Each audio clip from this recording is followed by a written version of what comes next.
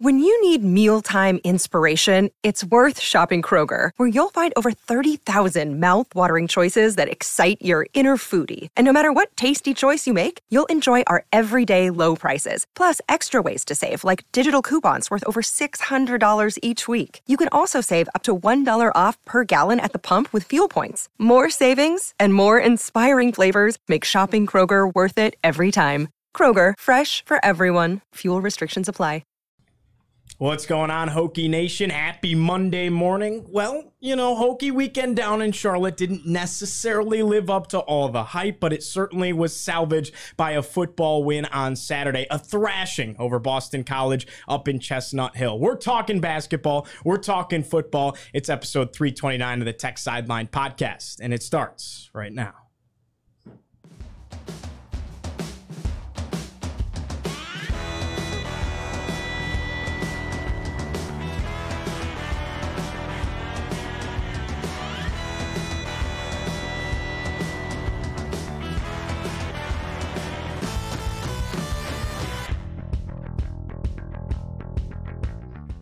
We record on Monday, November 13th, 2023, from the Virginia Tech Corporate Research Center. We got the entire football crew on set. If you're watching on YouTube, please leave a like, comment, and subscribe. And hey, refer the show to a friend as well, why don't you? Well, on set, we got to my right, lead analyst and columnist Chris Coleman. Across the way, our senior staff writer, Andy Bitter. In the fourth chair, managing editor David Cunningham.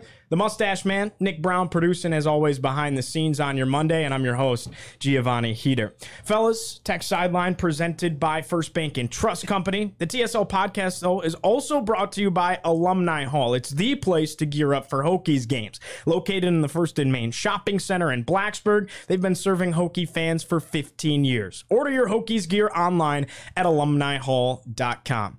Well, basketball we'll get to later on in the show. Some fun showings, but disappointing losses by both the men's and women's team, nevertheless, down in the Queen City. But it was all salvaged by a big football win. Went on the road, took care of business against Boston College up in Chestnut Hill. 48-22 was the final score. Chris, we'll start with you. Immediate thoughts. Then, Andy, we want to hear about the trip as well. I was very confident all week that Virginia Tech was going to beat Boston College because I thought the Hokies' strengths aligned well with BC's weaknesses. Until about midnight Friday night, and I'm sitting there thinking, Virginia Tech has lost every big sporting event so far this weekend. Women's basketball, wrestling, so a couple of top 10 matchups in there, and then the men's basketball game too. So I'm like, now they're just going to go ahead and complete the circle. Not because they're like worse than BC, but just because, right? So that's the only time I wavered was after the men's game on Friday night. But I thought Tech had some advantages in that, but there were also some things in the game that just kind of snowballed in Tech's direction. And to their credit, they forced some of it with the interceptions and the onside kick and things like that. But Boston College is a team, they've been kind of teetering on the brink. I mean, you hold the ball for over 40 minutes in each of their last two games, but can't score more than like 17 points or 21 points. I mean, they've been beating bad teams barely by controlling the clock. There's a certain set of conditions that have to exist for BC to win. And I think you could say the same for Virginia Tech to a certain extent with regards to Tech's offense. But obviously those conditions were met on Saturday for Tech, and they were not for Boston College. Yeah, it was, they proved they could do a couple things. They could win on the road. They can start fast. They can continue to, put their foot on the neck of an opponent and just put them away for the game. I mean, it was a dominant performance, start to finish. I mean, it starts with that interception, Dorian Strong on the first play that really set the tone. I know they only got a field goal out of that, but I think they scored 6 touchdowns on 6 of 7 drives at one point.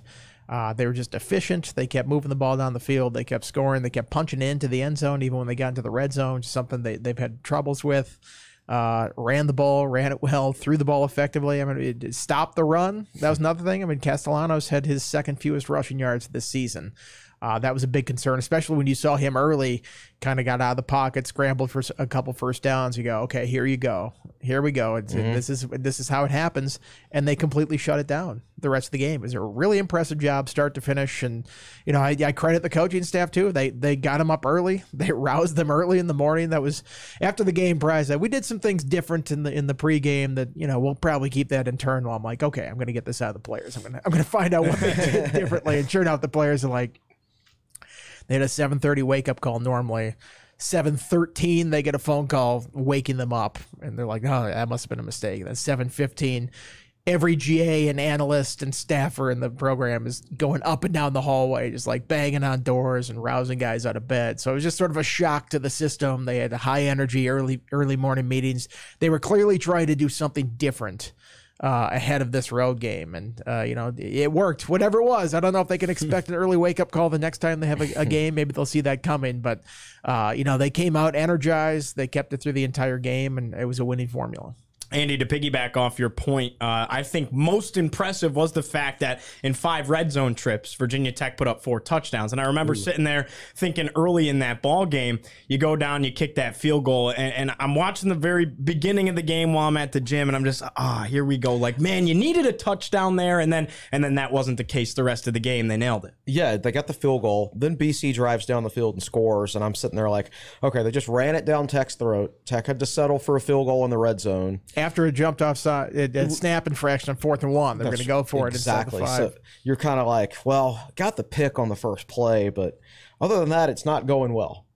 But then it really started going well after that. Started going, and then it was game over. Game over. I would say. Did you turn and say it to anybody? I did not say it to anybody. I don't think anybody would have gotten that reference. When it was 24-7, that's when it I was got a game lot over. of tweets and different messages from people. It's like, when is it going to be game over in this one? I'm like, I don't trust the defense quite yet, but at a certain point, it's like, yep, this one's over. How was the trip all in all? A fun trip up to Chestnut Hill for you? Great trip. I bought tickets to the Celtics game on Friday night. I said, I asked for the Tech sideline seats, and this is where they put me. And some people came, I was like, is that really where Tech sideline seats? I'm like, no, I bought those seats. Those aren't actual Tech sideline seats.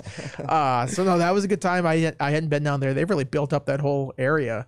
I got like the full Boston experience. Yeah. Just like the saltiness of some of the people. I was in a bar beforehand, and I'll edit the language for the podcast here. Sullivan's Tap across the street. And I'm having a couple beers before the game, and one of the bartender goes to another one. It's like, somebody just came up to me. They asked for a water because they're trying to be responsible. I'm like, it's 6:22. I mean, there's responsible, but come on. It's like, this is my kind of town. These people are heavy drinkers up there. So it was a good time Friday night. The game was enjoyable. Met up with Nate Crossman, former Virginia Tech beat writer, Lynchburg News and Advance, when I was there after the game. So full Boston experience. I got it. Awesome. How many bowls of that New England clam chowder did you I hammer? hit 3. Okay. And if I would have pushed it to 4, it would have been uncomfortable. Okay. I might have been in a coma for the entire game. So it was 3 pregame. I crushed it. Felt good about it. And then it's like, all right, maybe 3 was too many. I think 3 is the limit. I don't know if I could do 4. Did they keep it out throughout? You know how the media meal usually goes away. Was there any halftime snack? They had like cookies and stuff at halftime. Okay. I can't remember if the chowder was still out there at that point, but you got to hit it early. Yeah, because I was wondering if this is something you do like 2, come back for a halftime bowl, but no, I went 3 pregame. I just plowed through it in the pregame. I'm like, I'm hitting this number. There we go. Hitting this number. How about Kyron Drones? I mean, just unbelievable. Really engineered the offense, arguably to perfection, you could say. 219 yards through the air. Came out to begin the 4th quarter. Always good if your quarterback just literally doesn't have to play 15 minutes of football, right? Also 135 rushing yards. I mean, a dominant performance out of KD1. Tech came out their first 2 drives and threw the ball 40% of the time, which, 60-40 run pass split obviously still favors the run, but they only came away with 3 points on those drives. And their next, 3 drives, they scored touchdowns. And there was 1 point in those 3 drives where they ran the ball on 16 consecutive plays. And out of 19 total plays on those drives, they ran it, 22 total plays on those drives, they ran it 19 times. As soon as they got the run established, like after the 16 straight runs, was the touchdown pass to Gosnell. So it's like they established the run and then they threw off the run. And the Virginia Tech offense is just a much more efficient offense throwing the football if they've established the run in advance. And it's interesting. I was running some Kyron Drones numbers this past weekend. His 3 best games passing the ball as a Virginia Tech starter, he's averaged I think it's 21.6 pass attempts per game. I've compared him to Hendon Hooker as a redshirt sophomore. So I went back and looked at Hendon Hooker's numbers from 2019. In games that Hooker started and finished that year, he averaged 21.4 pass attempts per game. So Tech is throwing the ball. The ideal offensive situation for Tech is throwing the ball just over 20 times per game. Actually, Drones' 2 most efficient games, he's thrown it 17 times and 19 times. And it's not that, he can't throw or pass or anything like that. It's just it makes him and the offense so much more effective if there's a running game that's established. So I think, enough evidence is built up now with this Virginia Tech offense that you can look at the box score and see the number of passes that Virginia Tech is throwing. If it's a certain number, that means the running game is going well. That means they are not behind the chains. That means they are not playing at a deficit on the scoreboard, and they're able to really rely on that running game. And I think that's where the offense needs to live.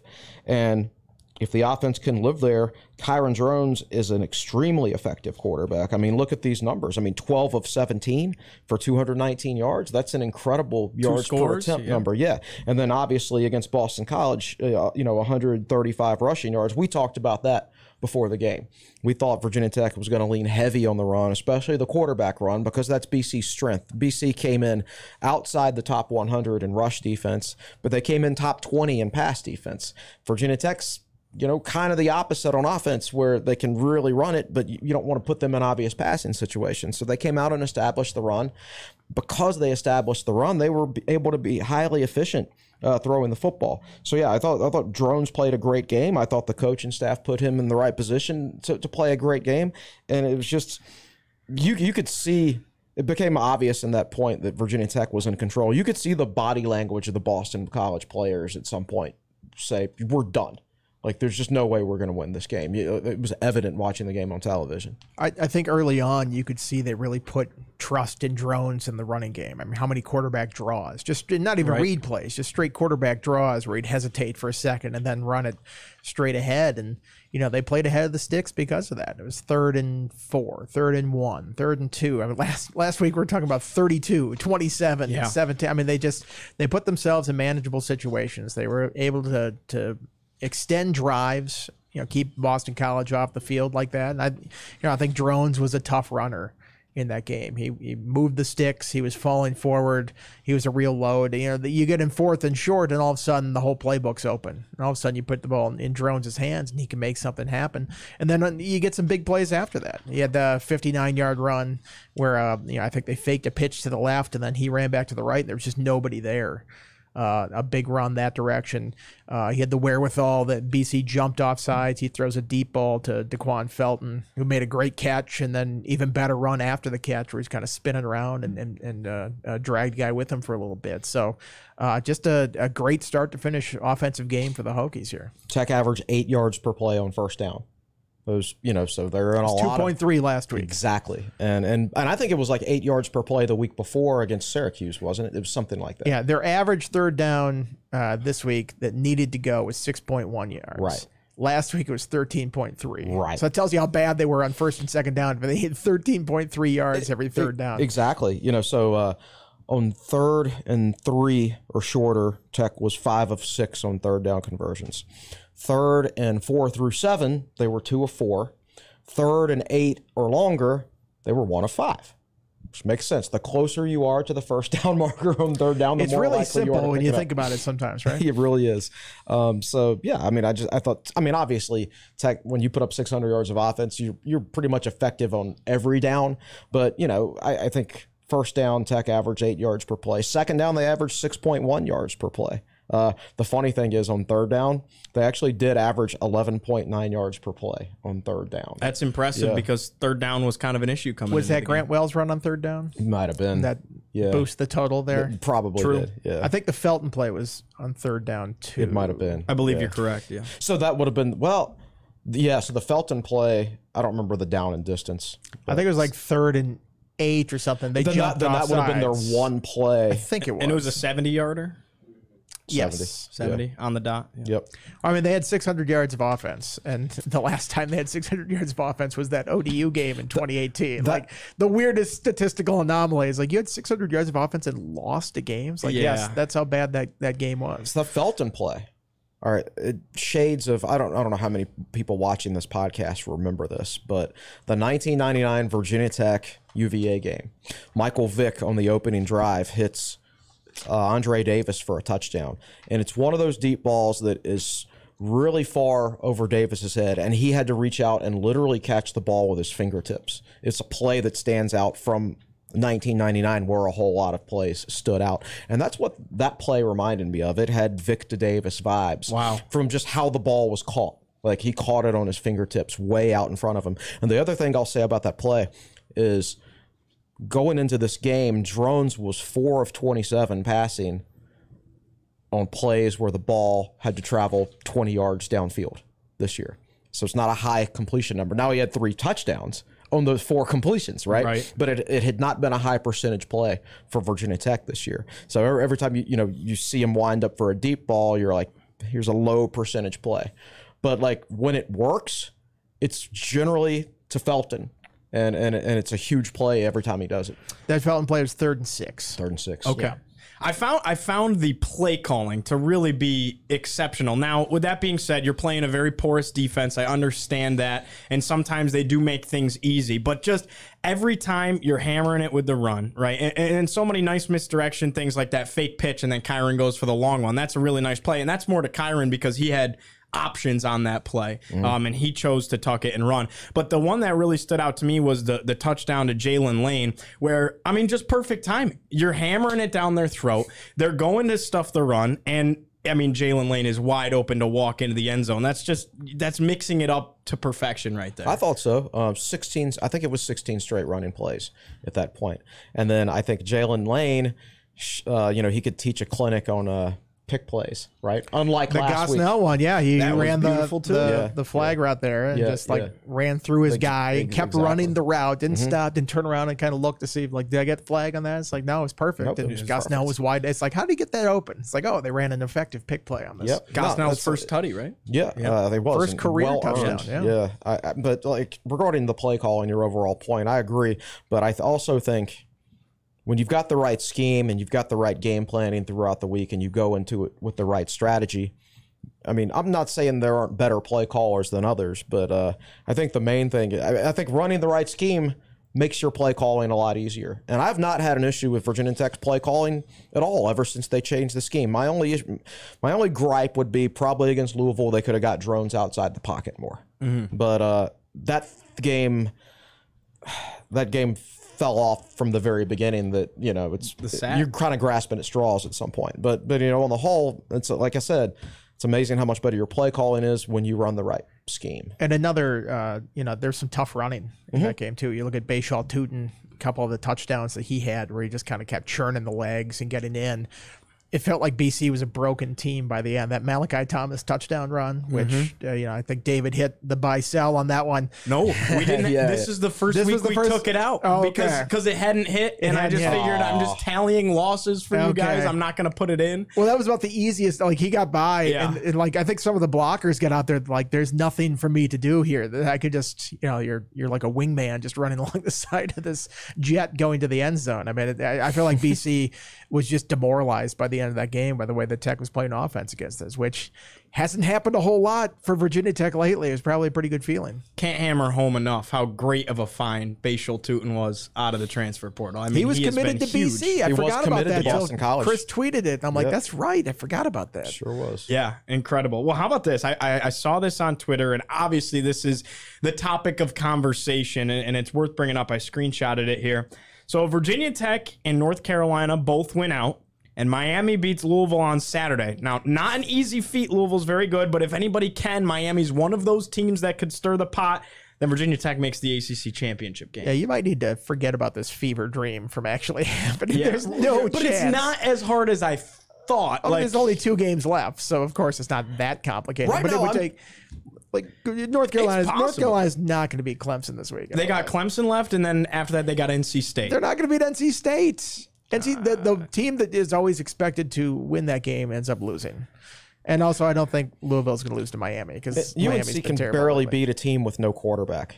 They gave up 45 points to a team with no quarterback this past week. Right. Like how many? Brennan Armstrong hasn't been great, and he's unbenched now. That if Tech gets through this week and it's still a realistic possibility, then I think you can talk about it. But right now, it's like 6 different things need to happen for this. Like, I would so probably unlikely. not worry about that. 5 games. And look, right now I'm not too keen on playing any sporting event in Charlotte right now. To be honest, Fair. Charlotte might be the new Heinz Field. 5 games, and are any of those even better than a 50-50 proposition of happening? Right. Some of them are much lower than that. So I think the least likely of all of it to happen is actually I like Carolina to win out more than I like Miami to beat Louisville. I think Louisville's kind of a freight train. I don't think North Carolina's winning. Carolina's very capable of winning out, but they've been very capable of doing a lot more under Mac Brown than they have. It's true. So. No doubt about it. No doubt. All right. Well, it was worth bringing up. It was definitely worth just so bringing we could shoot it down. Yeah. Thanks a lot, guys. All right. Let's take a look at these buy or sell results because it was kind of a wild week. You guys did a lot good, but then you did a lot where we completely missed the boat. All 4 of us sitting on the set were way off. So how could we not have seen 600 yards of offense coming? Everything was idiots. pointing that direction after the Louisville game. I mean, you guys just kept hammering home for those that might not have watched the preview episode. You were like, low scoring, rock fight, defensive battle. Last time you guys said that was the Pitt game and we had an offensive explosion. When's the last time Virginia Tech and Boston College played a pretty game in Chestnut Hill? So it's not like Tech fans have The this. 2019 game was high scoring. Didn't they score 45? A lot of turnovers. Wasn't pretty from a Tech fan perspective. They scored a lot of points. I'll say that. Yeah, 28. But like the main thing is like whenever Tech wins in Boston College, it's ugly. And most of the time, even when they lose, it's ugly. So even though Tech was 4-3 against BC in its last 7 games at BC, Tech fans went into this game thinking, oh, it's at Boston College, we're going to lose. And I'm like, you've literally won over 50% of your games there over the last 7, but you think you're going to lose just because all the wins were ugly. Well, the over-under was in the 44 or something like that. They scored 70 points. So Vegas didn't see this one coming either. Right, So. no doubt. Very unusual, this result.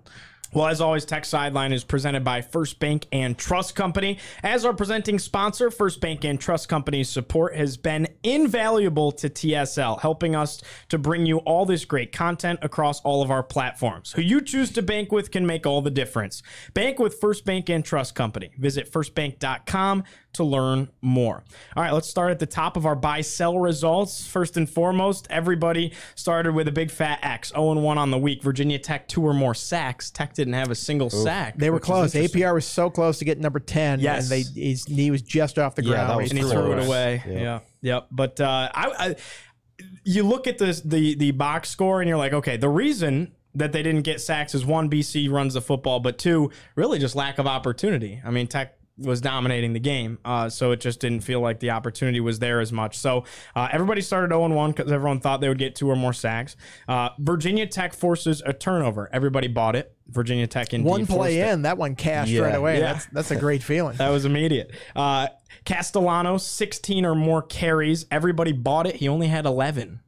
He did leave the game. Yeah, they took him out late in the game. Yep. That probably didn't help. Vegas but Vegas, if you get And they injured, were down. you play They were- a snap. They were down, so we had to and they throw only it had a the ball bunch. 24 minutes. Yep. So remember they had the time of possession was like 35, 36 to 24 basically in Virginia Tech's favor. Their previous 2 games, Boston College was at over 40 minutes and another game almost 45 minutes. Like they're literally having the ball 2/3 to 3/4 of their previous 2 games, and Virginia Tech totally turned the tables on them this week. And so, like, yeah, the offensive numbers for Boston College, you're just not going to have as many opportunities. But on the other side of it, you're not going to have as many opportunities for sacks, Right. for like Tech's defense. Boston College throws the ball 29 or more times. Everybody sold it. And you guys were right. 27 times was the amount that they sold it. So close. Boston College, 205 or more rushing yards. Chris and Andy both sold it. David bought it. It didn't hit. They had 124 yards on the ground as a squad. Finally, like a normal game of rushing yards for the Tech defense. It's either like 0 or 300. It's never like 124. And until what, this week. 124, that's 77 yards, I think, under their season average, or more than that. I'm doing the math wrong. I think it's 87 yards under their season average. I mean, they did a good job. They called it caging the rabbit, is what they called it afterwards. It's like just not letting him get loose. And Castellanos got loose a little bit early on, but they did a pretty good job of containing him, keeping him in the pocket, making him throw the ball away. So impressive job by that defense. Boston College, 195 or more passing yards. Everybody sold it. You were all right. They had 138 yards through the air. Castellanos accounts for 3 or more touchdowns. Everybody sold it. You guys were right. He had 1 touchdown on the day. Kyron Drones accounts for 3 or more touchdowns. Everybody sold it. You guys were right. He had 2 on the day. That's a shame because he deserved a rushing touchdown. That did not seem like it fit the way the game played out there. Well, Bashal Tuin had 3 himself. Yeah, he did. So, and then speaking of which, Bashal Tuin anytime touchdown. Chris bought it. Andy bought it. David actually sold it to stir the pot a little bit. Well, he had 3. So. The 3 was just rubbing it in at that point. For sure. John Love, 3 or more field goals. Chris and Andy bought it. David sold it. David was right. He only had 2 in the ball game. One of them was a long one, though. I was not expecting this kind of red zone efficiency from Virginia Tech in this game. I don't think I was feeling pretty good about that after the start where they had to settle for one. I'm like, okay, this is going to catch easily. No chance. How much? Be honest with me. How much are you actually thinking about buy or sell when you're doing the game? Or when you're when stuff happens, I'm thinking about it. You're thinking about it? I'm like, oh yeah, that one's gonna hit. That one's gonna hit right here. Nice. We have a guy who might end up getting in the mix here a little bit as a student intern, Raza, and I didn't realize he's one of our good friends, works for 3304 and stuff, covers the games. You guys know him, and he plays, and I didn't realize, and he sent me his screenshots, and he's like, gonna be a wild week on the podcast. Like, other people are playing buy or sell along with us, funny. So that's kind of fun. Virginia Tech, 200 or more passing yards. Everybody sold it. Hokies hit. They had 237 through the air as a squad, and Grant Wells got into the mix with 18 yards of his own. When you have a 70-yarder, that one's probably going to hit. That helps. Yeah, it should hit. It helps, for sure. Kyron Drones, 14 or more carries. Everybody bought it. He did. He had 20 carries in the ball game. Kyron Drones, 60 or more rushing yards. Everybody bought it, and he doubled up and then some. He had 135. He had 59 on one play, so that helps. So was that Tech's second longest run from scrimmage this year, the 59-yarder running play? Well, now it is. Right. At the time, it was the highest, and then Wells' 60-yarder was the highest. So imagine a game where you have your 2 longest runs from scrimmages for the season in the same game. That's how dominant Virginia Tech was. Both by quarterbacks. Both by quarterbacks. Exactly. So bizarre. Virginia Tech, 5 plays of 20 or more yards. Chris sold it. Andy sold it. David sold it. They had 7 plays of 20 or more yards. Impressive for the Hokies. That was a brutal hit there. That one was going to be over early, it felt like. Yeah. Jalen Lane, 2 or more carries. Chris sold it. Andy sold it. David did buy it. No carries for Jalen Lane. The only thing Virginia Tech didn't do in the running game was like they didn't need to. They didn't have to. Yeah. It was interesting, and the reason I picked the number 2 is because I was looking through. About half the games, he has 2 carries, and about half the games, he has 0 carries. So he's either doing it or not, and he's not like doing just one play. It's usually 2 plays, which is just kind of bizarre. So that's kind of why I picked that number. Jalen Lane, 55 or more receiving yards. Despite having a touchdown, he only had 32 yards through the air. Chris sold it. Andy and David both bought it. Obviously, it didn't hit. Quan Felton, 3 or more catches. Chris sold it. Andy sold it. David bought it. David was right. He had 4 catches. And obviously one of them was a 70-yarder. Kelly Lawson, 7 or more tackles. You guys nailed this one. Everybody sold it. He only had 2. So you saw that downward trend, and that pointed you in the right direction. APR sack, so close. Everybody bought it for his 10th sack, and instead a donut for the Hokies in the sack department. Inches away. Yeah. Literally inches away. Virginia Tech, this one was fun here. Virginia Tech goes better than 45% on 3rd down. Everybody sold it. They went 7 of 15 for 46%. Wow. That's a line right there, baby. It really is. That's a line right there. I was proud of that one. I was proud of that one. Tech goes for it on 4th down 2 or more times. Chris bought it. Andy bought it. David sold it. And they did. They went 2 of 2. So that one hit right on the line. 2 of 2, and they lined up for another one that didn't count. True. The snap infraction. That's right. So technically that could have been, but the stat sheet, the box score read 2 of 2.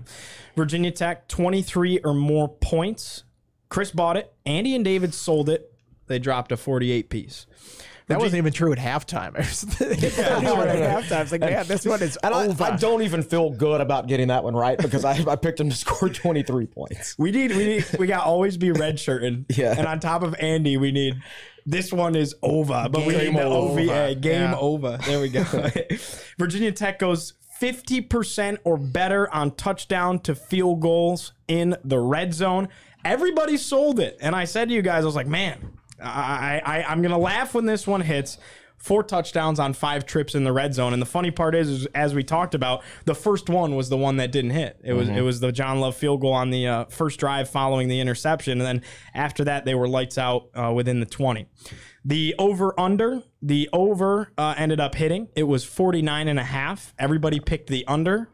The over killed you guys in dramatic fashion, considering it was 49.5 and the Hokies scored 48 themselves. And should have had more. They had a punt return called back for a touchdown. They had the Wells fumble at the end. Like as lopsided this game was, it wasn't even as close as the score indicated. It should have been a much bigger margin of victory. That punt return, you're right. Yeah. Yeah. What was it? They called the block in the back? It was a clear block in the back. Yeah, and it did spring Lane. For sure. Because he was about to get colliding with the 2 guys, and it completely freed him up. But Lane made a couple nice moves to get through there. It's impressive that they have 2 guys that are capable of that. We talked about that before the season. Like, how do you pick one? Why wasn't Tucker back there? He was banged up a little bit this week. And he got back there late in the game and actually muffed one when I didn't see exactly what happened. Again, his own teammate kind of ran into him. Yeah, that didn't really show a great replay of it, I don't think. I also wasn't paying as close attention at that point. I wasn't either. I was just kind of like celebrating at that point. Enjoying it. I remember putting in our group chat, I was like, you know what? Please have that muffed punt happen in this Boston College game because it doesn't matter. And if he's going to muff one this year, I'm fine with it being in this game where we're already. Well, I'm sure Stu Holt's like, this is a good teaching point. I'd rather have this teaching point in a 26-point win, whatever it ended up being, than a tight game where that's the difference in the outcome. Right, absolutely. Virginia Tech wins. Chris bought it. Andy bought it. David sold it in his prediction. You had the Eagles. Virginia Tech did indeed win. And then I didn't count it in points because it just felt a little unfair considering Andy set his own line and everyone's like, well, we got to agree with that. But Andy, 3 or more bowls of clam chowder, he hit it right on the money. That one hit. With 3. So another good line. That time it was set by Andy. So you look at the final standings on the week and then where we sit all time. Chris had the best week. He went 15-10, which was impressive. David struggled a little bit, 10-15. Andy was very steady though, 13-12. So you were in the plus. All time is where it gets very fun. Will is still in last. He's 9-10 all time on the one show he was on, 47%.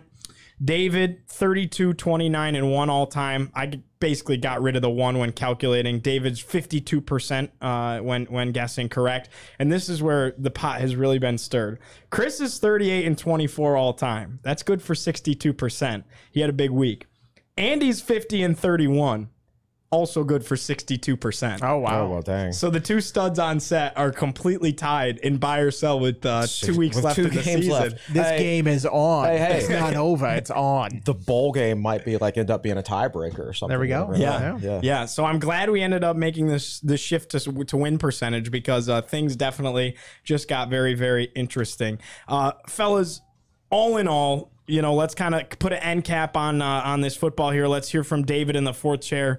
D, kind of how we feeling on the football side of things? Yeah, good. I mean, I just tried to be different and buy or sell. So that's I don't know if I have anything to lose. See, you're going downhill since we changed the rules and you don't get to pick last all the time. That's true. I was trying to change it up on purpose because if There were times like whatever, Chris. I mean, I don't really care, but I was trying to be different. I was just running the numbers. Virginia Tech averaged 8 yards on first down this week. In the last 4 games, Wake Forest Tech averaged 9 yards per play on first down. Against Syracuse, it was 8. Against Louisville, it was 2.3, and then Boston College, it was 8. You look at those first 5 games, 2.3, 4.6, 6.0, 5.2, 3.3. And then that Florida State game, it jumped up to 6.6. So, like, you know, Tech has averaged in last 3 wins, Tech has averaged 8 or more yards on first down, which I think is pretty impressive when you look at it that way. I think you guys will find this interesting. In wins, Virginia Tech on third down is 35 of 75. That's 47%. In losses, Tech is 13 of 64, which is 20%. Wow. So big difference, and I think a lot of that has to do with, as we talked about last week, where Tech is behind the sticks. I did get a question about Kyron Drones. This is from Ranger Sam on the boards. He said, group's thoughts today on the future of VT's quarterback. If Drones is our model, big, strong, with throwing touch, do we recruit bigger quarterbacks to handle the carries and workload, or use a Tyrod Taylor style and hope they stay healthy?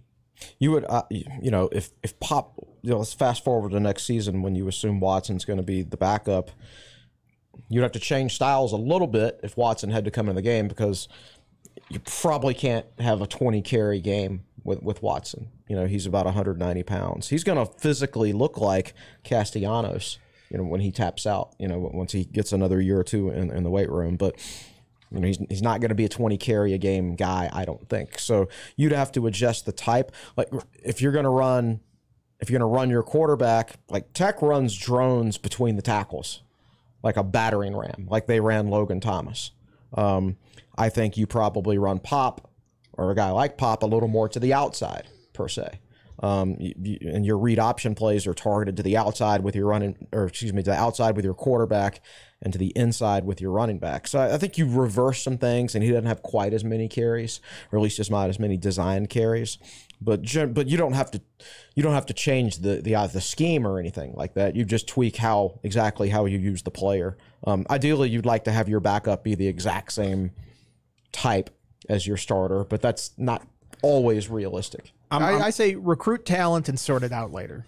Like, adjust your offense to what you have. Some of these coaches are just like, I can only coach in this certain system, or we're going to recruit the same guys. Like, you're not going to get the same kind of talent all the time. Like, Michael Vick was different from Brian Randall, was different from Tyrod Taylor. Adjust it to the skills that you have on this team. And if you put yourself in a box offensively and then something goes wrong and you can't, duplicate that success, I mean, you have to switch it around. You have to play to your strengths. You're not always going to have a strong receiver core in a single season, or a strong offensive line, or maybe your running backs or quarterbacks a little bit less mobile than it is.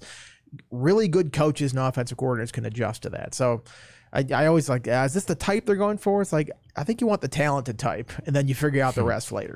I will say this kind of spurred my interest a little bit, because I was curious looking at the types of quarterbacks they're recruiting. Obviously, Pop, smaller, speedier. Davey Belfort, kind of the same thing, not a big guy. But you fast forward to 2024, and the quarterbacks that they have offered, 6'1", 6'3", 6'3", 6'5", 5'11", 5'10", 6'2.5", 6'3", 6'3", 6'3", 6'4".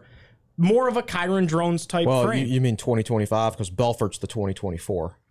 I'm on. Yeah, I guess Tech also has a commitment from a quarterback in the 2025. Is that Keldon Ryan? Yeah, from Texas. Right. I forget his exact size. Also, let's not forget that how many straight transfers have they had? Quarterbacks. I mean, we can talk about how they were offered in high school. It's like, they're going to bring in a transfer and he's going to start. That's how it's worked lately. You're even talking about like Pop Watson, like. Let's say my dream happens and Virginia Tech actually has the same starting quarterback for multiple seasons in a row, which it's setting up to happen, of Kyron Drones being a 3-year starter. You're jinxing it by saying God, I know. I'm sorry in advance, Kyron. But you're talking about Pop Watson not starting until he's a redshirt junior.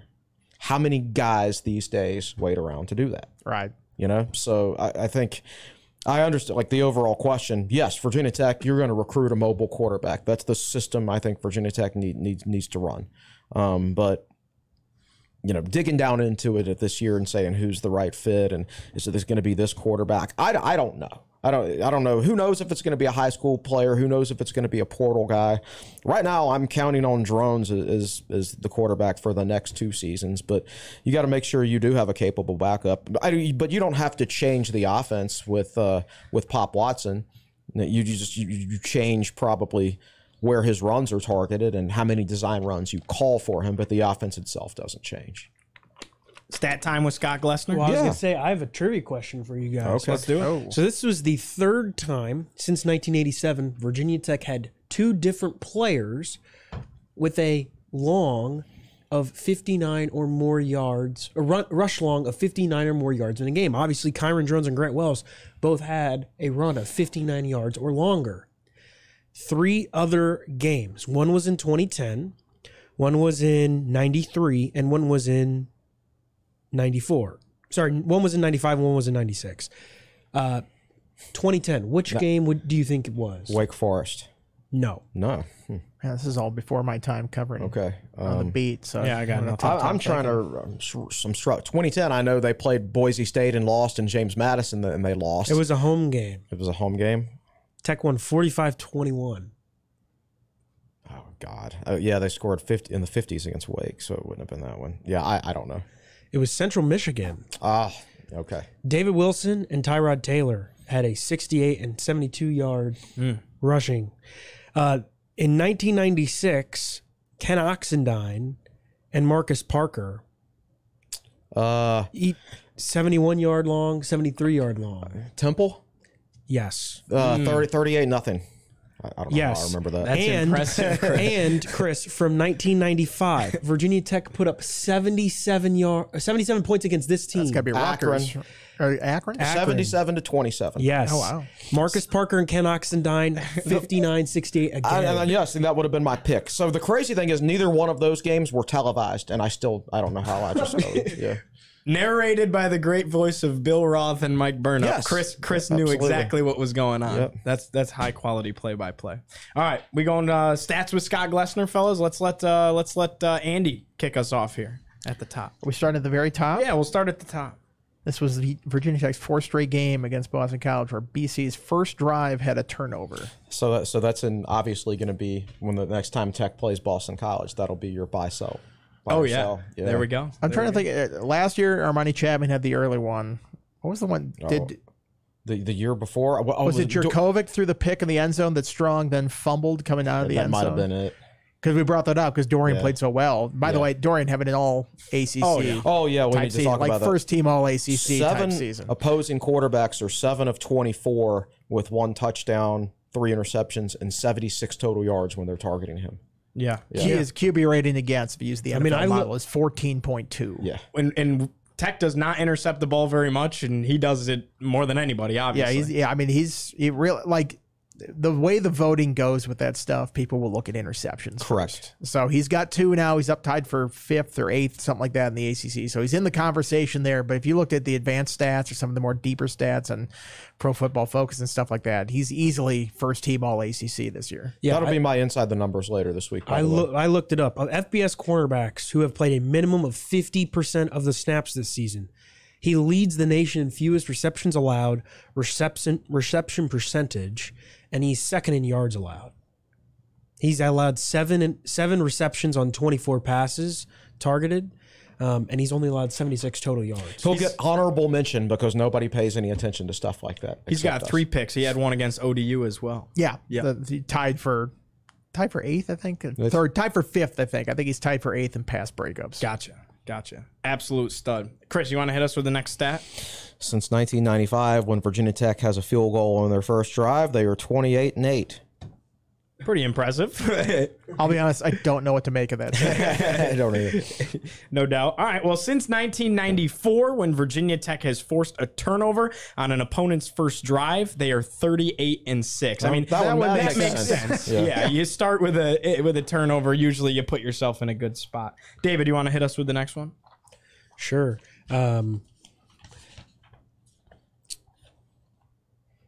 But I don't. Number 4 I was on the not following. list. Okay.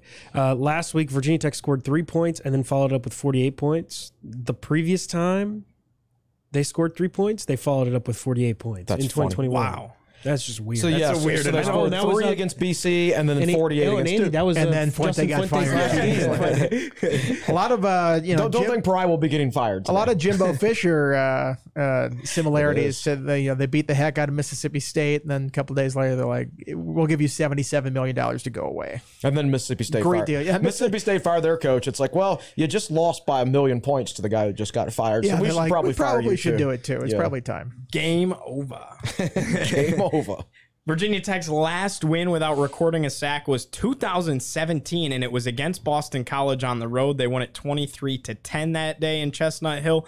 Virginia Tech had lost their previous 10 games when not recording a sack. That includes Louisville last week. That That makes was sense. That was such a boring game. That 2017, like they got up and then just kind of like, Cruised. yeah, that was the Sean Savoy game. He had That's the a only big thing I game in remember was that the one. RPO touchdown to Sean Savoy. Yeah, I think he had 100 yards in that game or close to it, and then BC. That might have been that wasn't the game over game, but it was one where BC ran a trick play late, I think, and in the press box you don't always have just media up there. Sometimes there's like some donors or something that get in there. It's like a trick play to the wide receiver who's going to throw it deep. And once the play started breaking, the guy was like wide open down the field. And this guy just blurts out the press box. He goes, "He's wide open!" Just like screams at the press box. And they completed. They didn't score a touchdown on that play, but they did complete it. But I think that was one of the only offensive plays that they had in that game. Yeah. They teach us in class to not do things like that when in a press box. And Yeah, it's if you were an accredited media member, you would probably get kicked out for something like that. But, Right. You know, if you're a fan donor, they'll be like, okay, let's maybe not do that. Right. Chris, you want to hit us for the next one? Yeah, I won't read the entire paragraph because A lot going on there. It's a lot going on here. Yeah. But the last time Virginia Tech had a 100-yard rusher and receiver in the same game was the 2021-2016 26-17 win against Georgia Tech.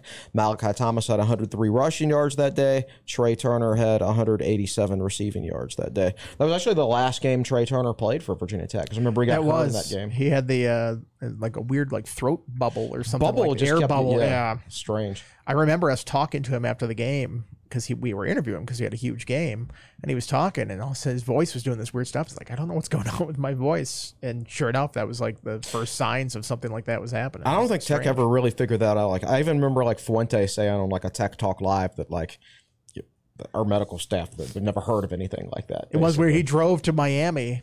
He played after that because he played at Miami. Right, that's he drove right, all the way right. to Miami. He got hurt at Miami though. Right. And there was like, did he re-injure? Did he do something else to it? So Yeah. I mean, I remember the dedication to drive all the way drive to down there and then Miami. get injured Yeah. again and not be able to play in that. It's, Was it? and he actually did play in the UVA game. I think he recovered an onside kick at the end. Oh yeah, that's right. I think he Hands played team. one snap in that game. Yep. J.C. Price coached that game at Miami too.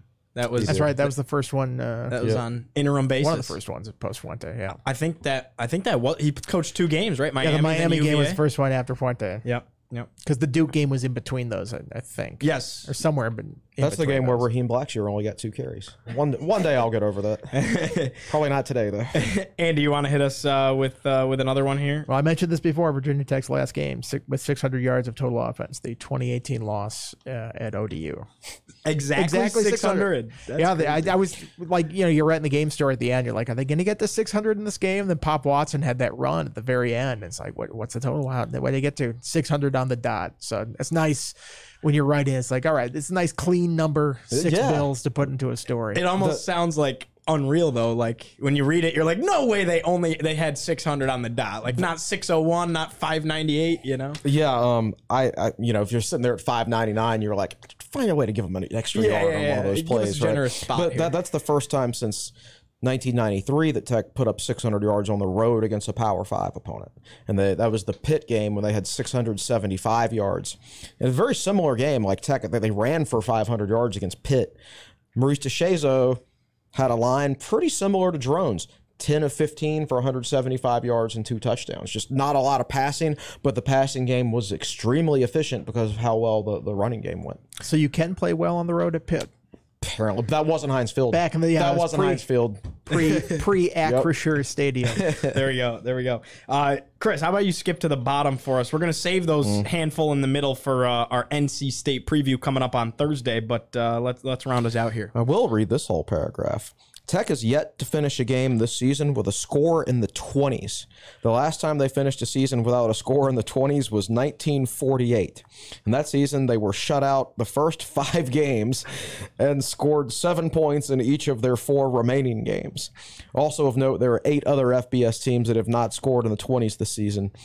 SMU, Mississippi State, Penn State, Washington, Oregon, Air Force, Boise State, and Arkansas State. So you're either getting like totally shut down offensively, or you're just drubbing teams. Kind of like their run defense. Some of those are not like the others. I think Washington and Oregon are they're not on the lower end. And Penn State either gets shut down by Penn State, which just fired its offensive coordinator. Yes, Mississippi State, which just fired their head coach. James Franklin goes through offensive coordinators like, oh my God, like Tic Tacs. Like it's one every year. They're just out of there. It's amazing. This is a complete side note, but it like literally baffles me how they do not win the big game. They're really, really good, and then they just are so shut down against Ohio State and Michigan. Yeah, they can't quite get the X's and O's right on offense, I don't think. Yeah, they had Moorhead, but they also had 2 awesome players, a great running back and a great quarterback, but they just haven't quite been able to get over the hump. They're the 3rd most talented team in that league, so they're the consummate, we're going to beat every team that we have more talent than and lose to both teams who out-talent us. It's probably how a lot of SEC teams feel about Alabama and Georgia. It's like when those top 2 are so good, so consistently good, that's got to drive you crazy. Crazy. After the loss on Saturday, Franklin is now a combined 4-16 against both Michigan and Ohio State during his decade-long stint in Happy Valley. That's sounds about right. That's kind of wild right there. Final thoughts on football before we turn the page here and talk a little bit of hoops. Unfortunately, we started on such a high, and now we're going to drop down a little bit here. But let's get the final thoughts on football before we preview NC State on Thursday. It's funny. I know a guy who is basically a Hall of Fame coach in the state of Virginia at the high school level, and I asked him before the season. He knows Tech's personnel and coaching staff very, very well. I asked him before the season, how many games do you think Tech will win? And he said 7. He texted me back after the Marshall game and said, I'm revising my pick, 3 or 4 wins, which is pretty much what we said. Yeah. Podcast dedicated to that. And then he texted me back during the Boston College game and said, I think my original prediction is going to turn out to be right. And I think I think Tech has a strong chance to get to 7 wins this year. NC State, they're going to bring in a Louisville-level defense next weekend. They're also going to bring in a Syracuse-level offense. Yeah. I think that's a very winnable game. That might be the first time Tech scores in the 20s next week. You should know that they put up 379 yards of offense this past week, and Brennan Armstrong had a 93 offensive PFF grade. Yeah, you gotta love that it's going to be in Lane. I think if it's in Raleigh, you're really looking at a different. This team plays very well in Lane this year. Yeah, they do. And Brennan Armstrong, he hadn't had the greatest passing game, but they only have one good receiver, and he can really run. Like, he dominated on the ground this past week against Wake Forest. I feel worse about the game with Brennan Armstrong than I do Morris, because Morris averaged 0.5 yards per carry. He couldn't run, and you're not going to beat Tech through the air, but you can beat him on the ground. Mm-hmm. Brennan Armstrong is a worse matchup for Virginia Tech. I still think Tech will probably win at home. And I like it at home. And I think they'll beat UVA. So that's my thought right now, is this looks like it's a decent chance it's going to be a 7-5 team. Of course, if everything goes, it's also capable of being a 5-7 team if everything goes wrong. But so that was my question for you. Is that 7 wins including the bowl or pre-bowl? Oh, 7-5 regular season. There we go. Yeah, and Military Bowl seems to really fancy the Hokies right now. They always fancy the Hokies. If they have an opportunity, they will jump all over them. I think the closing point on this BC win is, I felt like Virginia Tech just had an aggressive mindset from the very start. I mean, aggressive play on the first play of the game. They were going to go for it on 4th down near the goal line there. They did go for it on 4th down a couple of times. They kept running it and just pounding it straight at BC. They did that onside kick, which we didn't even mention. Yeah, we didn't even mention that. That's my fault. Perfect timing. Perfect execution. Jalen Jones has been a lot of negative talk about his defensive play, but he was great on that special teams. Darted out there, got it perfect placement by Kyle Lowe. Oh, yeah. To get it just over 10 yards when they recovered it. I thought there was an attitude that they had throughout that entire game. So we're going to be the aggressors in this game. We're going to keep going at them and not relent and let up. And, start to finish, that's the way it was. And you look at the scoreboard, you go, man, how can you duplicate that? How can you play like that every week and have that mindset? So if they can get back to that, I like their chances down the stretch here. NC State, that's a legit defense, though. They're not going to be running free through open holes like they were against Boston College this week. And it's an odd front defense, which is the type of defense that was giving Tech a lot of trouble earlier in the season. Shout out to Stu Holt for that play design on the onside kick. I met his mom at PK's on Saturday night. Yeah, everything goes down at the Blacksburg bars. That's where you hear the information's stories. flowing all over the place. Seriously, what do you got, David? I know. I'm sure Gio, you know what this is, and I know Andy knows what this is. The did we really get beat that bad chart? Yeah. Virginia Tech is the 5th to the right, so 5th best win. You know what is the one right in front of Virginia Tech this week? Texas A&M. Yeah. That was a butt kicking at that one. Game over. The other thing I want to say is, obviously you two are now one ahead of Will and I in the picks because I went against the grain and picked Boston College, and I did so because Tech had yet to prove that it could win on the road, and after obviously reading what Andy wrote, editing it, just listening to how Tech got this coaching staff and everybody got the team fired up, they did what they had to do, and that is a good sign. And I picked against Tech because Tech hadn't won on the road this year. Happy to be proven wrong. That is like you kind of, Chris, what you wrote yesterday, another step forward in terms of now Virginia Tech, can you go win maybe a close game? Tech has not won a close game yet this year. Beat a good defense. Yes. Can you do it against a good defense? Yeah. You got that chance this weekend. Chris, as you wrote yesterday, in terms of SP Plus ratings, or maybe it was Andy, NC State's the best team Tech will have. If Tech beats NC State, NC State will be the best team Tech has beaten. Probably by a mile too, right? This is a big test. Mm-hmm. Well, that's the thing about this week, and it was a great win. BC, you go by the SP Plus, worse than Syracuse, Wake Forest, and Pitt. So this wouldn't have ranked very high. I mean, I know they're bowl eligible. I know they had won 5 straight. That was a team that had some issues under the hood if you looked at a lot of the stats. Yeah. Regardless, you took a step forward. You won a ball game on the road, and nevertheless, a fun one at that. Always fun to watch your team hang 48 on anybody. It doesn't really matter who you're playing, especially though when it's a conference game on the road. You'll definitely take that. 2 more left, NC State, and then, of course, got to play that community college up north as well a couple Saturdays from now. Let's talk a little bit of hoops, gentlemen. We'll start with the women's side Thursday night. David, you can attest to this. Unbelievable atmosphere set up just to see not only women's basketball, but specifically Virginia Tech women's basketball in that spotlight on national television. It just felt like such a big game, really a Final Four type atmosphere. Despite the loss, it was a lot of fun and really, really well done by everybody that made the Ally tip-off happen. Yeah, and I thought both coaches attested to it afterwards. I mean, these were 2 teams that played in the Final Four last year, and Kenny Brooks and Lisa Bluter both said, yeah, this atmosphere rivals the Final Four, which is kind of crazy to think about. I think what put it in perspective a little bit for me was that the next night, Virginia Tech played in the same arena, the men. And there was nowhere close to even half as many fans as the night before. There was not an open seat in the lower bowl for that women's game. And I tell you what, after that first quarter, I think the price of admission had already been paid. Caitlin Clark had a huge first quarter. Georgia Amore, obviously, she hit that 3, or the half court shot, I should say, at the end of the first quarter. Clark had 7, had hit a 3. Amore had 11, had hit 3 threes. They combined for Clark had 44, 8 and 6. Amore had 31 and 3. Kitley had 16 and 6. Most of that came in the fourth quarter, but Amor and Clark, like, people came to watch them. Obviously, a lot of people want to watch Caitlin Clark, and she had another triple-double yesterday against Northern Iowa. Yes, she had a 40-point game, but most of her points, 13 of her points came from the free throw line. That's where she got most of her production.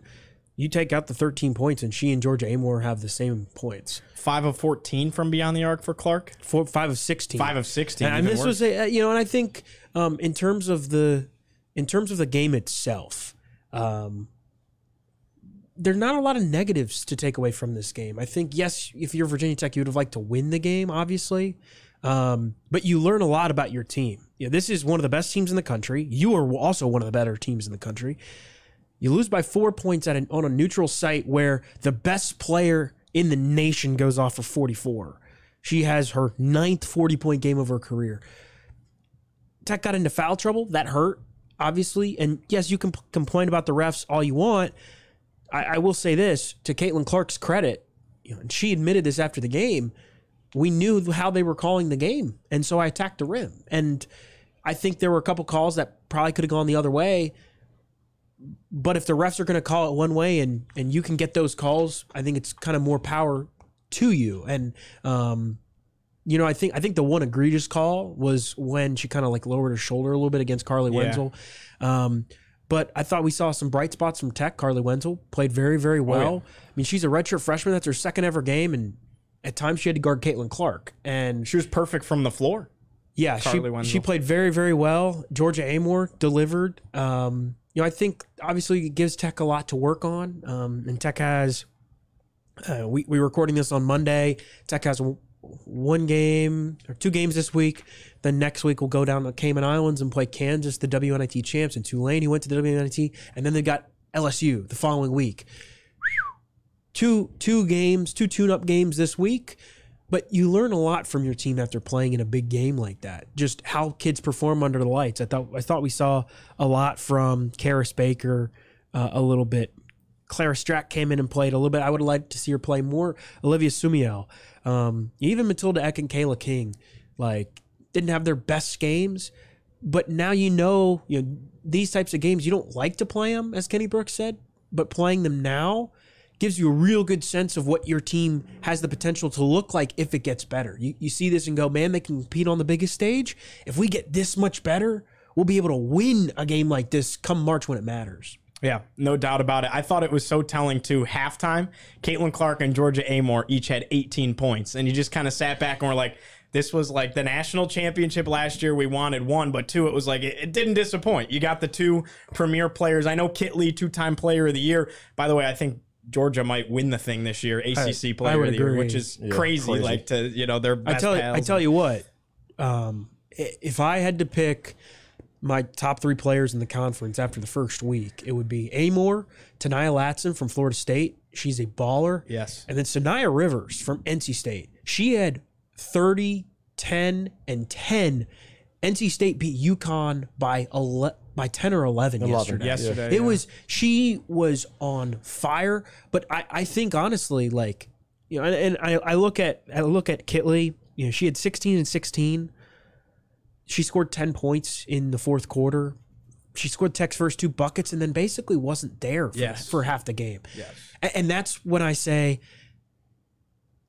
there's 30-something games between now and March when Tech will play another big-time game on a big stage like that in terms of a NCAA tournament game. Obviously, you want to win games between now and then, but there's a lot of time to correct stuff. And I think one of the biggest things is you got to get Kitley more involved. And Iowa did a great job defending her.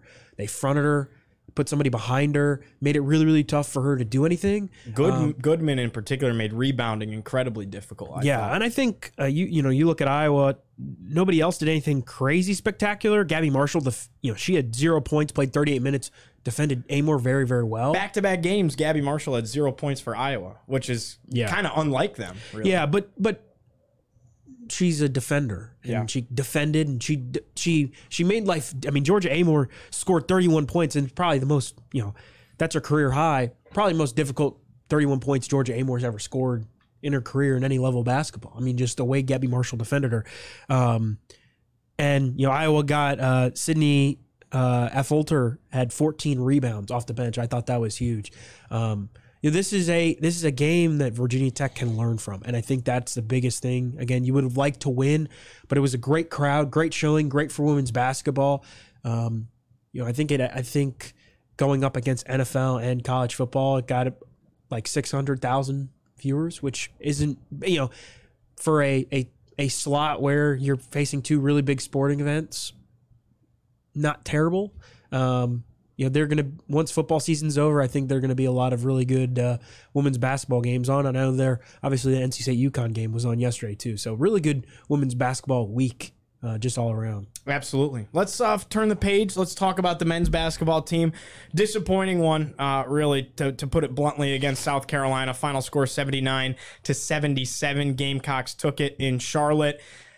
Initial thoughts, how devastating is this? It just felt like one of those, just because South Carolina was not a very good basketball team last year, that it wasn't going to help a ton of you won it. You were kind of supposed to win it, but it can hurt you when you get to the quad system later on come NCAA tournament time. Well, I mean, it's not necessarily that you win or you lose at this point. It's how you look and you try to project forward. And Tech still got plenty of time to improve and things like that. But my general thought is, watching this team through two games, is obviously they're very well coached when you can have 29 assists on 32 made baskets. But then when you face a team that is actually big enough and athletic enough to hit back, you still can't play defense. And I think with 10 minutes left in that game, South Carolina was shooting 62%. Or something like that. I mean, it was just, and that's not good enough. And I know fans didn't like Wabisa Bede because he couldn't shoot. I know a lot of them were ready to run Naheem Aline off because he was an inconsistent shooter. But Tech played defense with those guys, and they won. They went to the NCAA tournament with those guys. And when Tech won the ACC, is because they had two lockdown defenders in the backfield, Couture and Naheem Aline. And now they just have one, Couture, and they played him 40 minutes the other night when he was banged up, like he was limping in the second half, and they still kept him out there for 40 minutes. And I don't think you can do that. There's just not enough good defenders on this team. I don't think there's anything wrong schematically with Mike Young's defense. I just think as they've steadily through the years lost defensive talent, they haven't been able to replace it. And a lot of times, like, he recruits guys who are fit for his offensive system. Sometimes that means, like, he wouldn't have recruited Tyrese Radford. He wouldn't have recruited Wabisa Bede because they weren't fits for his offensive system.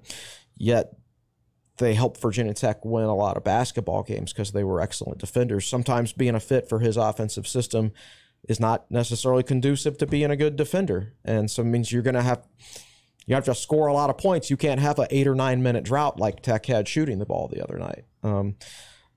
Historically, Mike Young's teams at Wofford, they were far ahead offensively and offensive efficiency ratings than they were, defensive efficiency ratings. And I think his early teams at Tech were historically better defensive teams than his Wofford teams because he inherited elite defenders, like Wabisa Bede, or Tyrese Radford.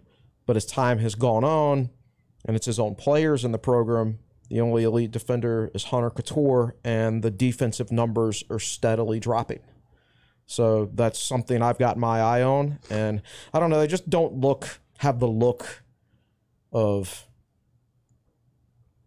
they had Basili in the front court last year. I know he got off to kind of a slow start, but they don't have the look of anybody in the front court this year being as dynamic as him.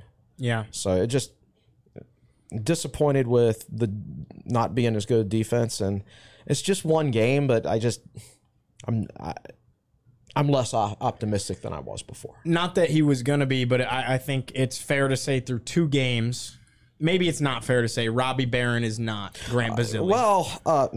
We didn't expect him to. He averaged 7 points a game last year, and he hit 7 on the dot in this game against South Carolina. And he got 1-3. He got taken out because he came down the court and jacked up a 3 with 25 seconds on the shot clock, and heat check after hitting 1. Right. By the way, yeah, exactly, and I think so. That part of it's going to get better. There's guys adjusting to the system and everything like that. But the main thing to me is, like, I don't think there's enough good defensive players on this team, and ultimately you've got to do both. And I think I know people are going to want to talk about Rodney Rice, but we don't know if Rodney Rice would even be playing right now because he had mono and he wasn't he was held out in the preseason, he was not cleared for physical contact. So we don't know if Rodney Rice would have been the difference the other night or not because we don't know if he would have been allowed to play medically. So you can only play with the guys you have, and I was a little bit surprised that Young didn't play after I thought he played pretty well in his debut. But you can't be out there playing Hunter Couture 40 minutes in a basketball game. That especially when he was banged up a couple times. He was limping the whole game. It felt like. Yeah, So it's just one game. Yeah, but I just don't quite see the pieces personally. What do you got, David? I got a lot of thoughts. First of all, Tech is Chris, you mentioned offensive and defensive efficiency. Ken Palm has Tech 16th in offensive efficiency, 141st in defensive efficiency. Sounds so that tells you how lopsided it is. My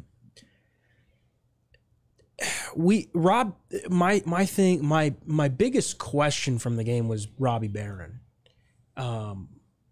Because I tell you what, the thing that impressed me the most was Sean Padula. 26, 9, and 5. Yeah, his rebounding. I mean, when you score 26 is great, but when your point guard has 9 rebounds. He had 9 rebounds. He had the most rebounds for either team, and he tied for the second most assists for either team. I'm gonna break in here with the line. Jamon Gordon, a 6'3" guard, once got 16 rebounds in a game for Virginia Tech, and he's on the post-game radio show. And he's saying, and he's reading his stat line with Mike Burnup, and he goes, man, 16 rebounds. If I was in high school and a guard got 16 rebounds, the coach would be making the big men run laps. And that's kind of how I feel after this game. It's like Sean Padula is even smaller than Jamon Gordon. He's listed at 6'1". That was Clemson 2006. Yeah, and I think he had another game that year against Florida State when he had 13 or 14 rebounds. Wake Forest 14. Yeah, there you go. And full credit to Padula for getting 9 rebounds, but if you're a Tech big man in this game, you have to look at that and say, our point guard shouldn't be getting 9 rebounds. It should be us, getting those 9 I mean, to rebounds. be fair, Lynn Kidd had 6. He did. And Robbie Barron, I don't think Robbie Barron had 1 in 18 minutes. Not great. Elijah Poteet had 1.